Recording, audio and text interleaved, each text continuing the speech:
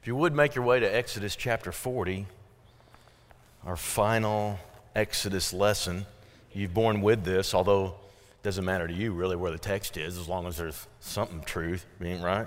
I love it when Matt leads. He'll throw in one I've never heard before. That Lord Take My Life was one beautiful song. Those expressions were exactly what the sermon was about. I don't know how he does that. Well, I mean, I told him what the sermon was about, but to find a song like that, I don't know how you do that. That's just amazing, and I'm grateful for the talents of the men around that can do that kind of thing.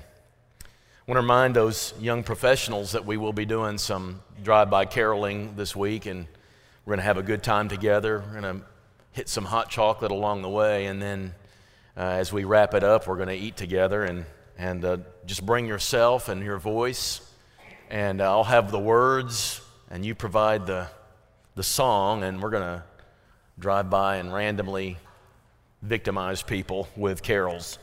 So that's always going to be a great time. And I want to tell you about next Sunday night. We're not meeting in here. We're going to meet in the fellowship room in just chairs, and we're going to sing and honor what some would call the Christmas story. It's not really.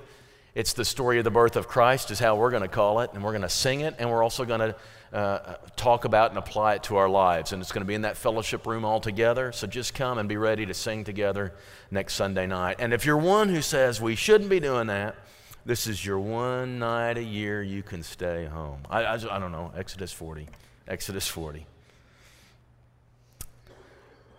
We've witnessed this. If you have a lot of Valley View members on your feed of Facebook, you've seen this in recent months. They post the updates on the house they're building, or maybe the house they're moving to. I saw this with the Dials, and I've got to see the end result. They built this amazing house. You ought to see it sometime. Call before you come, they say. But they build their house, and it just goes up piece by piece by piece, and you hear about it, and you know that they're doing it. But then you see it on the Facebook pictures, and they move into their house, and it's move-in day, and they're all excited, and it's exhausting, but it's so rewarding. And right now, the Goldens are doing the same thing. You can tell she really wants to move in bad. She's hoping on Christmas Day to be in there, but certainly by the end of the year, the Golden's going to be in their new home, and you see the walls going up, and you see the brick on it, and you see this, it just slowly but surely takes shape, and then you know one day they're going to start moving their stuff in there. Or if you're just moving from one house to another, you find the right house that fits you and suits you. And you bide your time, and you do all the stuff that it takes to buy it, and then you wait on the people who have the skills where they can meet you there and take care of the things that are needed for it. And finally, you get to take up residence, and it's move-in day, and the boxes later on will be cleared, but at least they're all in one place. That is the feeling of Exodus chapter 40.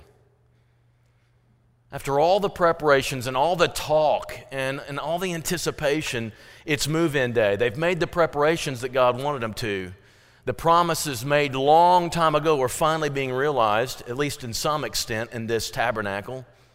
The anticipation of God living with them, the delays that took place that almost jeopardized the whole thing, and the work that they had to do to bring it about.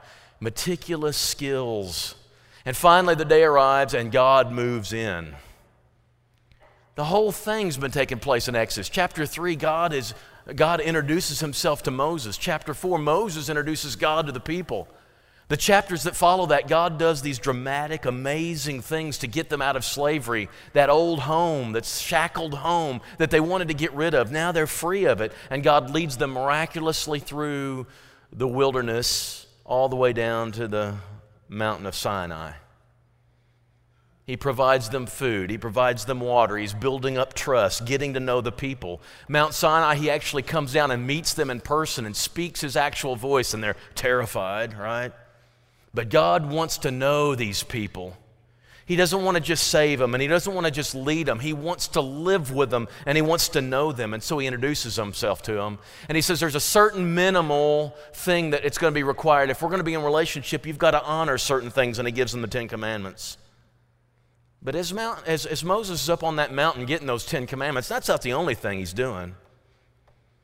There's meticulous detail of 6 chapters of the most boring literature in the history of the planet where God gives this blueprint. If you are it looks just like that. Can you imagine listening to 5 hours of a sermon on this diagram. If you're an architect, you might go, that sounds so exciting. You're a Gary James or something, you know? But for me, it sounds terrible. But that's what these 6 chapters are.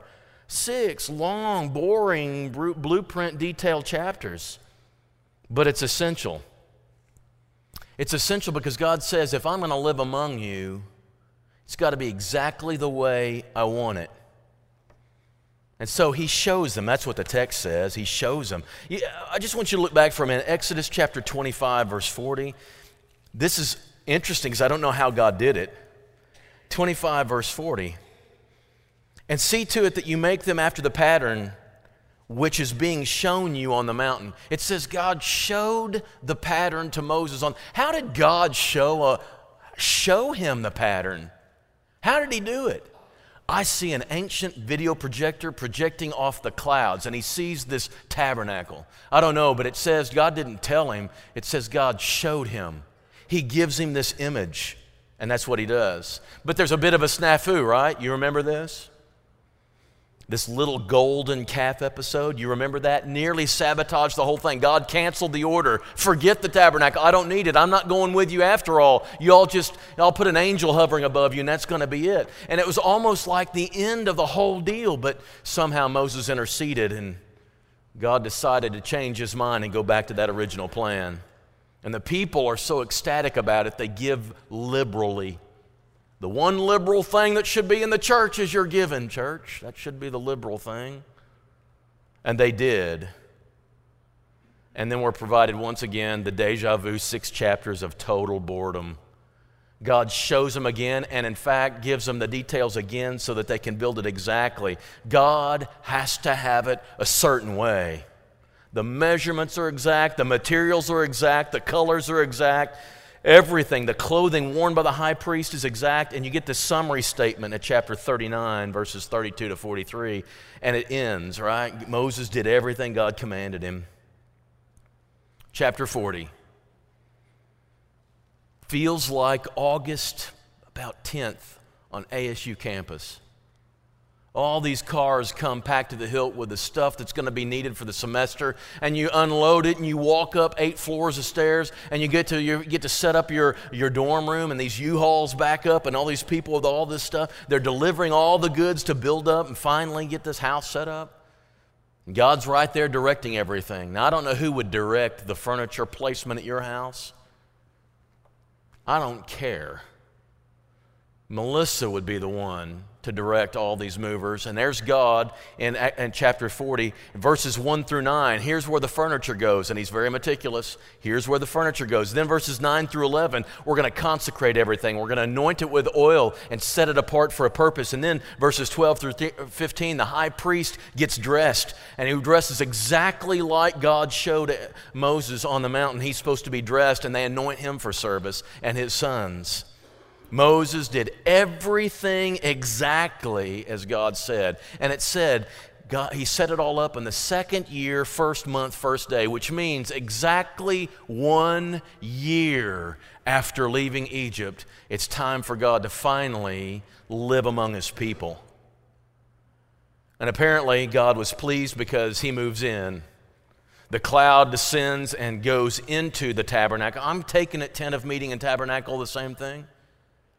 And even Moses, as close as he is to God, Moses can't even go in there. God's moving in, and he's sitting in all the furniture, and he's taking things in, and he's looking at it all, and he says, I will live here. And he becomes a cloud at daytime, and he becomes a fire at night. And when he moves, the people move, and when he stays, the people stay.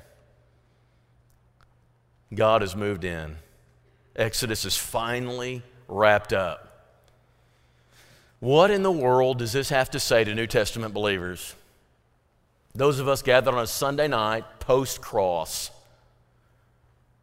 What's it have to say to us? I can think of a couple of things. We New Covenant people are not tabernacle people. We don't have a tabernacle. We don't have a temple even. We be the temple, and we assembled are the temple, but we don't have this. And what about like a priesthood? We don't have a priesthood in the same sense. We have a high priest right now serving for us, and the capital H, Holy of Holies. But what's this mean? I can think of a couple of things. One is God is particular about where He dwells. And if God dwells in us, we need to know this, a principle from the Old Testament that while it's in the Old Testament, still exists in the New. He's very particular about where He dwells. He doesn't just go anywhere. He doesn't go anywhere where people don't want Him. He is very particular about what is set up in the house He dwells in. He is like an OCD cousin who comes once a year about Christmas. It's the one time a year you actually shake the dust off the top of the blades of your ceiling fans. It's where you look around and so you remember where you put all those cups and those empty Dr. Pepper cans. You've let them sit there and mold for months, but now it's time to get them because that cousin is going to go around the house looking for them. And he doesn't want to just stay in any house. God's specific. He was very detailed about the tabernacle, right? I showed you a picture, Moses, and I expect it to look like this. Now, we've debated in our brotherhood, but here's the absolute truth. The Holy Spirit of God takes up dwelling in you. And He's particular. It's not anything goes. Let me run by a couple of texts here you're going to see on the screen. The language of particular, God's particular language. 1 Corinthians chapter 6. These Christians at Corinth were thinking, it's okay to go to a prostitute. I don't know who in the world as a Christian would think of that, but they were still thinking their old life. They were thinking, my old life isn't changed all that much. Listen to how Paul describes it. He says, don't you know? When he says, don't you know, it means you should know. Don't you know, right? Your bodies are members of Christ. He's living in you. You can't take the members of Christ and unite them to a prostitute. Can you do it? No. Don't you know that He unites Himself with a prostitute is one with her, right, in body? For it is said the two will become one flesh, but whoever is united with the Lord is one with Him in spirit. Next screen. So flee from sexual immorality. All their sins a person commits are sins outside the body, but he who sins sexually sins against his own body. Do you not know? There it is again. Don't you know? Don't you? Your parents ever say that to you? Don't you know? It means you should. This is what you should know already. This is your new identity. Don't you know? Your bodies are temples of the Holy Spirit who's in you, whom you've received from God. You aren't your own. You're bought at a price. So honor God with it. Guys, listen, He's living. Do you get this? You can't just do this here. You can't just do anything you want in these bodies. God's living here. You've got a new person in there. There's another. Once you see this in Ephesians chapter 5, it's in red this time. Those aren't the words of Christ. That's words of emphasis for me. He doesn't speak in Ephesians, right? But among you there must not be even a hint. You know what a hint is? What's a hint? I've stumped you all, right? Ephesians. There can't be even residue. There can't even be an idea of. There can't even be a fleeting, momentous thought. There shouldn't be a hint of sexual immorality or any kind of impurity or greed because these are what? Improper. Do you know what improper means? It doesn't belong here. That's what he's saying. It doesn't belong in for God's holy people. You're God's holy people, so there's some things that don't belong. Nor should there be obscenity or foolish talk or court. Listen, he says, I don't want you even joking about sexual things. I believe he's serious. I believe Christians living in this world right now, as tough as it is, have no business engaging in sexual immorality or joking about it or laughing about it or speaking of things they should not do because they are out of place. You get this? You know what out of place means? It just doesn't belong. That language is so interesting.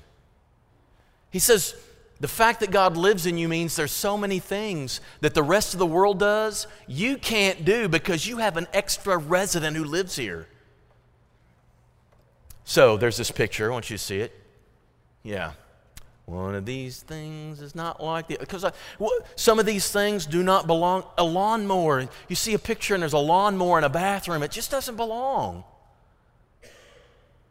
But notice like the first line.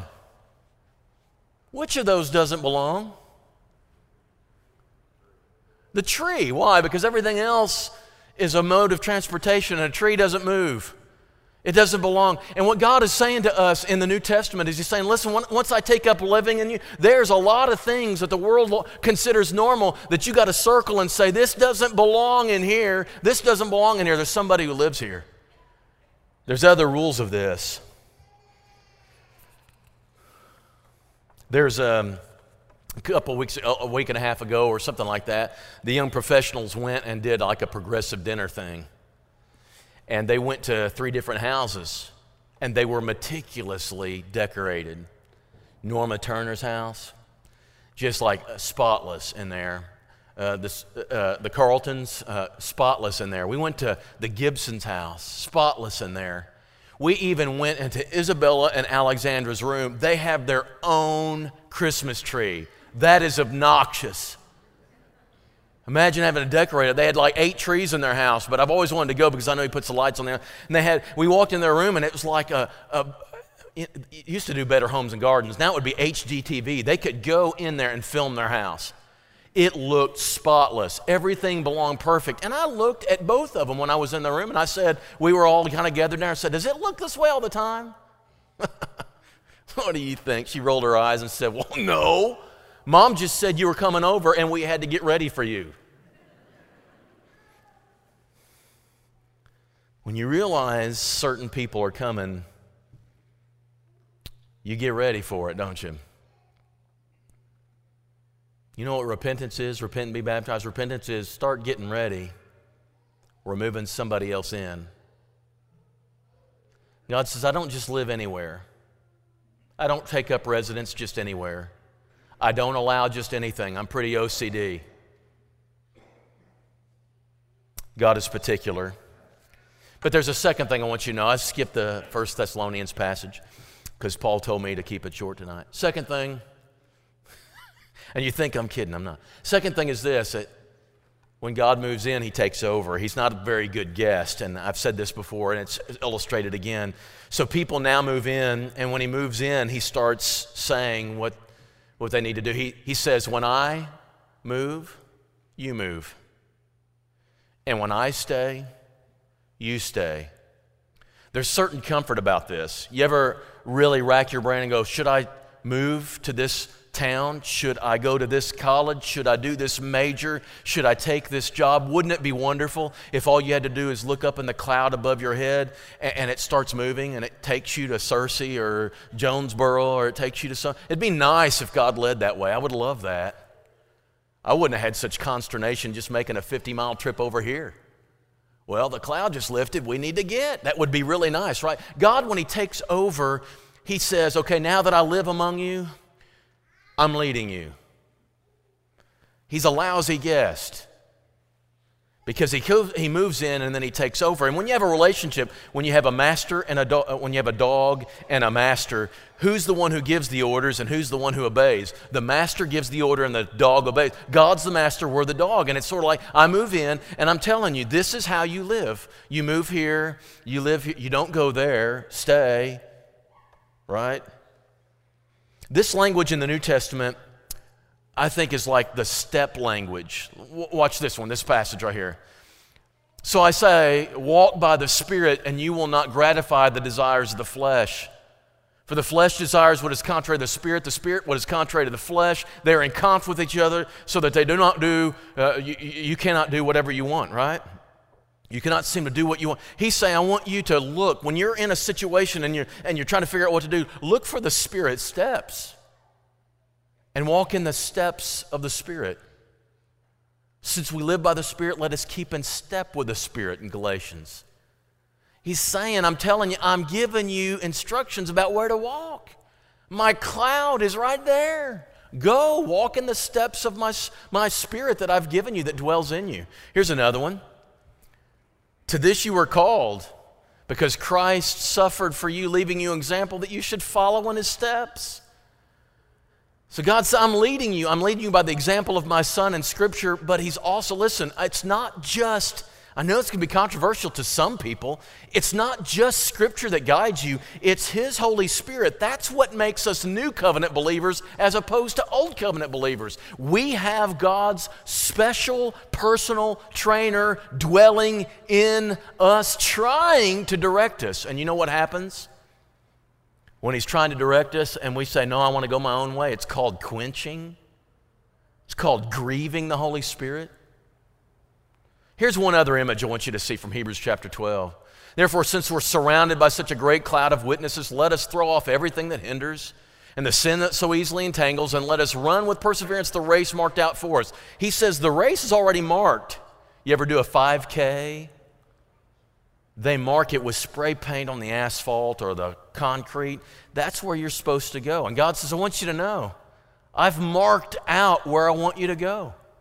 Fix our eyes on Jesus, the pioneer and perfecter of our faith. You know what the pioneer does? You're going through this jungle and this build-up stuff in a dangerous territory, and the pioneer goes before, and he takes the cuts, and he takes the scrapes, and he takes that machete, and he clears off a path, and he says, now you don't have to go off-roading, and you don't have to discover where you need to go. All you have to do is follow the path I made for you. God takes up residence, and then He seeks to lead. And you don't have to forge your own path. You just have to look for the steps that He laid out for you already through His Spirit. God is particular. He does move His Holy Spirit into the life of the believer to maintain the way of life that God expects. But even this is particular. When the people hearing that first gospel sermon say, what must we do? Paul says, repent.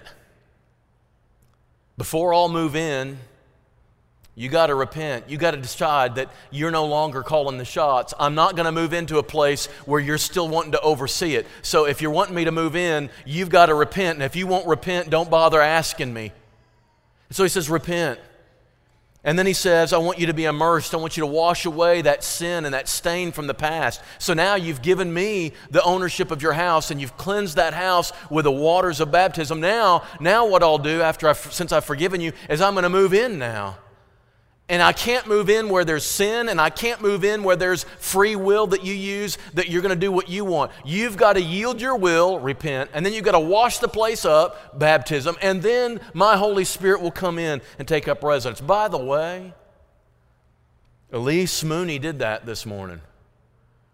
After you all left, she was a little bit creeped out by large crowds. But she's been telling me for weeks, she'd go by me as she left. She said, I'm getting close, but I'm nervous about people. And I said, don't worry about people.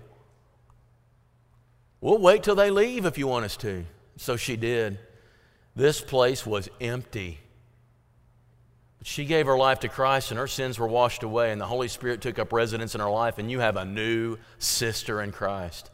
That's a cool thing. It's a great thing to be part of that. And she's a sweetheart. She is an absolute sweetheart. And when you see her next Sunday, I'm going to embarrass the far out of her because I'm going to say, you got away from people last week, but you ain't getting away another week. It ain't happening, right? Let's be a group of people who want God to move in, because I'm going to tell you, move-in day feels good because you know what? You finally feel at home. You finally feel where you belong, because in this life, you will never be anything like at home until God takes up residence in you, and then He leads you to the place where He lives, and you take up residence with Him for eternity. You can't do that right now. You can't do that right now, but the closest you can come to it is to invite Him into your life, to be willing to yield up allegiance to Him and clean that house up and let Him live there. He wants to, but He won't demand it of you. He won't come in by invasion. He simply comes in by invitation. But when He comes in by invitation, He starts taking over. But everybody I know that does it, who has move-in day and all the stress and strain and all the turnover and all the boxes, they still look back at move-in day with great delight and nostalgia, because it was the day they moved into their home and it became home. And only then, despite all that trouble, will it be home. And I tell you what, we'll have people request every once in a while, can we have some people over at this address to help people move in, move out, or whatever? I want you to know we would love to stick around and help you move in if you've decided it's move-in day in your life. We'd love to help you. We'd love to witness it with you and celebrate it with you. If there's anyone here who's yet to invite God into your life to move in and make His home yours and yours His, we'd love to help you with that as we stand and as we sing.